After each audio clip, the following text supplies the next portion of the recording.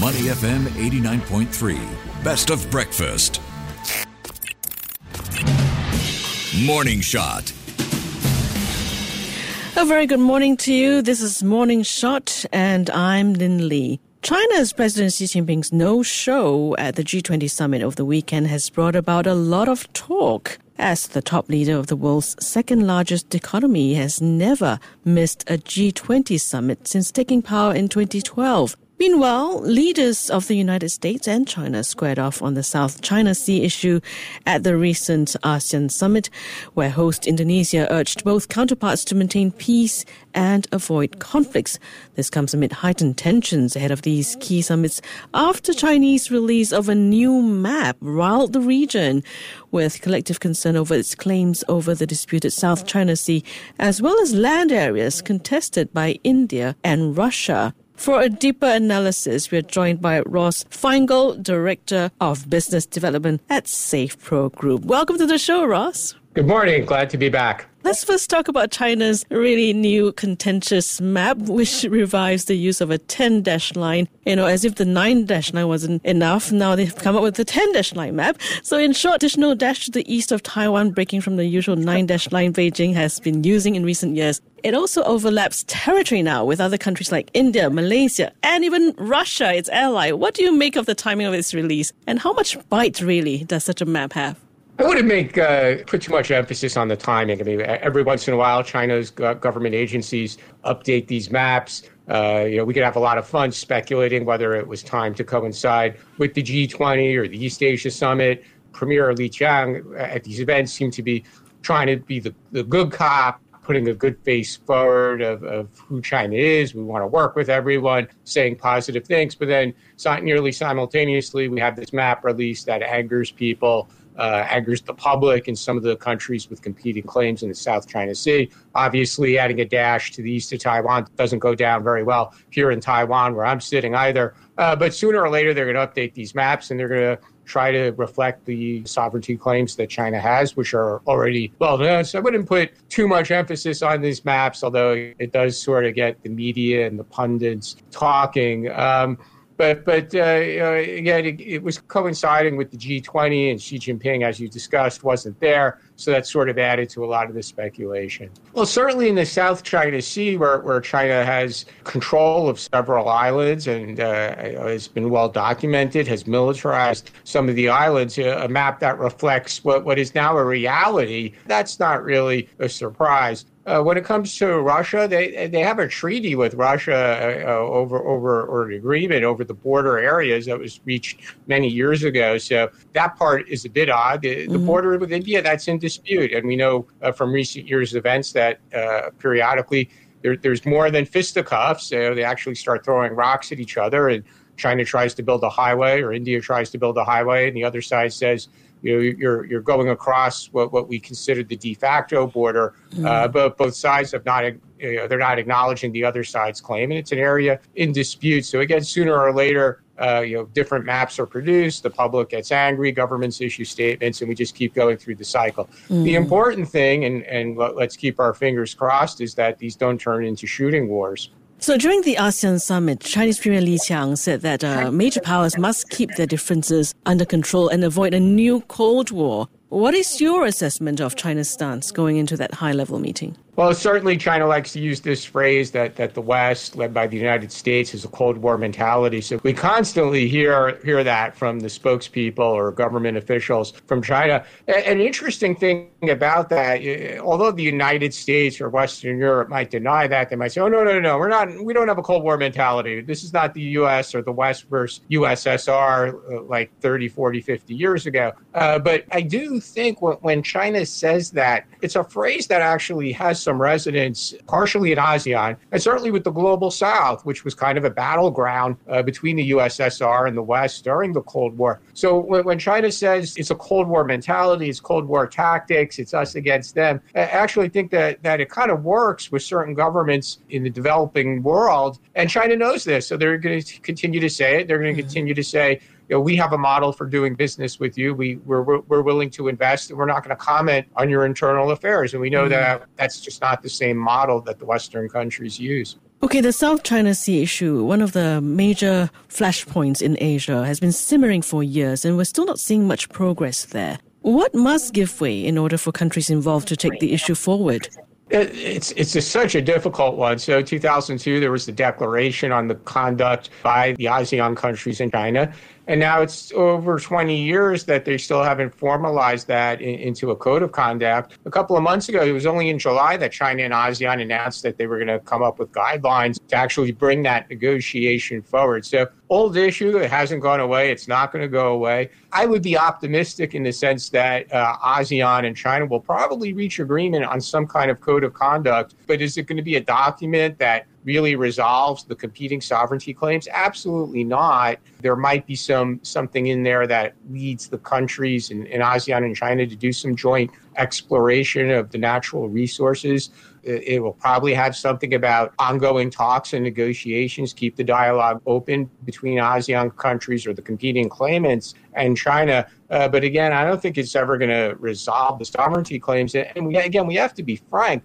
When it comes to the competing sovereignty claims, China is in a good position because it is occupying a number of islands that it claims to have sovereignty over. And it doesn't look likely that the other competing claimants are going to use military force to eject China. Another hot button issue is the US-China rivalry, of course. In your opinion, was China President Xi Jinping's absence at the G20 summit a mistake, or is it more about how it is trying to align with certain parties?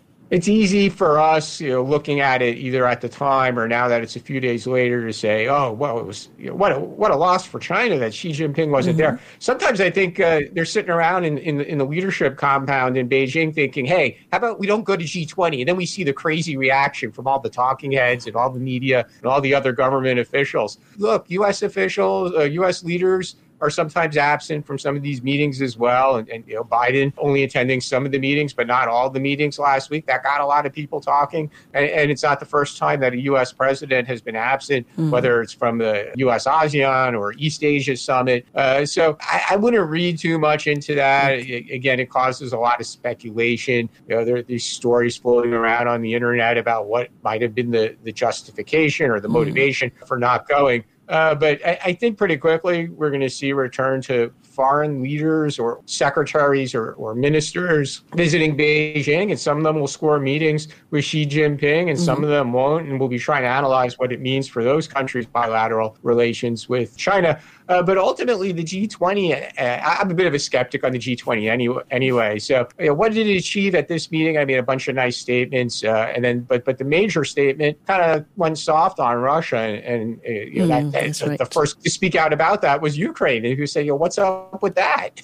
So very interestingly, U.S. President Joe Biden, too, skipped the ASEAN summit and instead sending his number 2 Vice President Kamala Harris. But on Sunday, Biden visited Vietnam. What kind of message do you think that sent to the ASEAN nations? The United States has been trying very hard to bring Vietnam into the grouping of countries that are being tough on China, led by the United States, periodically joined by Western Europe, often joined by Japan, and more recently Australia. So that's been a work in progress for the United States government. And while he was in Vietnam, a long list of joint projects was announced between the United States and Vietnam. Most of them were in the tech space, trying to help Vietnam develop its technology industry. Kind of be Vietnam's already a place where companies in traditional industry manufacturing could relocate if they want to de-risk or decouple from China. There's Malaysia, there's Thailand, there's Indonesia, and increasingly there's Vietnam as well. But a lot of what was announced had to do with the tech sector and trying to develop a semiconductor and other technology industry in Vietnam. There was hope that there'd be more talk or more in the joint statements about security cooperation. That was kind of missing. But look, Vietnam, because of the legacy of the war and being colonized, I think there's a ceiling in what they want to do in a security relationship with the United States. They're always going to maintain their traditional relationship with the former Soviet Union, now Russia. There's even talk that Xi Jinping is supposed to visit Vietnam later this year. We shouldn't forget that these are fraternal communist countries, even though they have their own tensions and they have their competing sovereignty claims in the South China Sea. Again, Vietnam is just inherently a different political system from the United States and the West. There's human rights problems, and Biden got some criticism for going soft on that. He didn't really bring it up. So I think people in the United States, when they hope for Vietnam to be part of an anti-China alliance, I think they need a dose of reality that Vietnam is always going to do its own thing. I think there's an upper limit to what they want to do with the United States, especially when it comes to security issues. But hey, in the interim, they'll be happy to take American money when the United States president comes and say, I'm going to shower you with hundreds of millions of dollars to help your tech sector, or for microfinance to help small enterprises, or help enterprises led by women, English language and other types of education programs. Yeah, Vietnam will say, sure, we'll take your money. Ross, I want to circle back to things between U.S. and China. So what's your analysis of how deep-rooted that rivalry really is?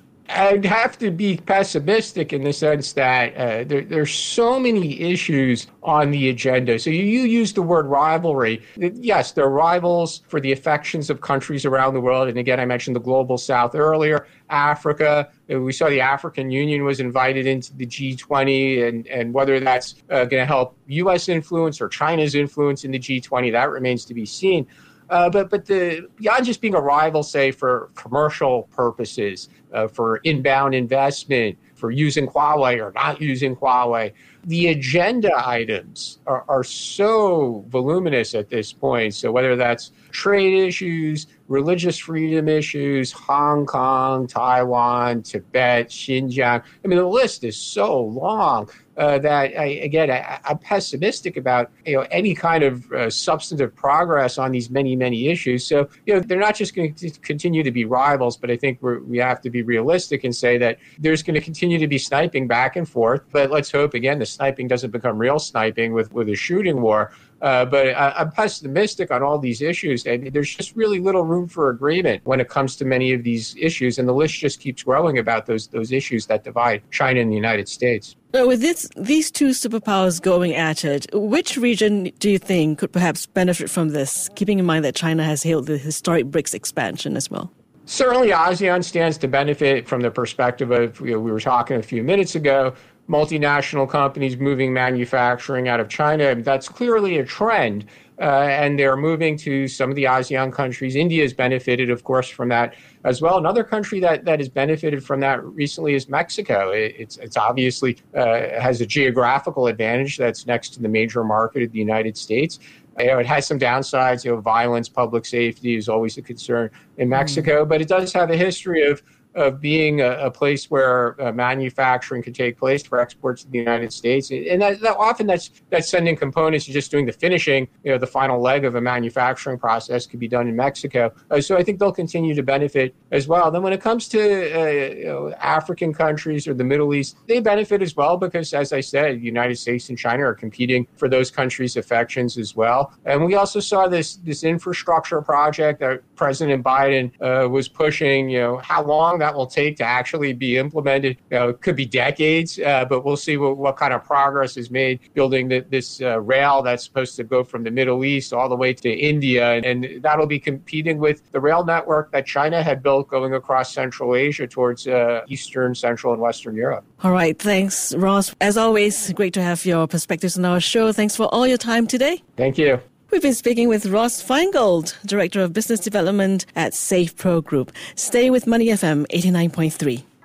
To listen to more great interviews, download our podcasts at audio.sg or download the audio app. That's AWEDIO, audio at the App Store and Google Play.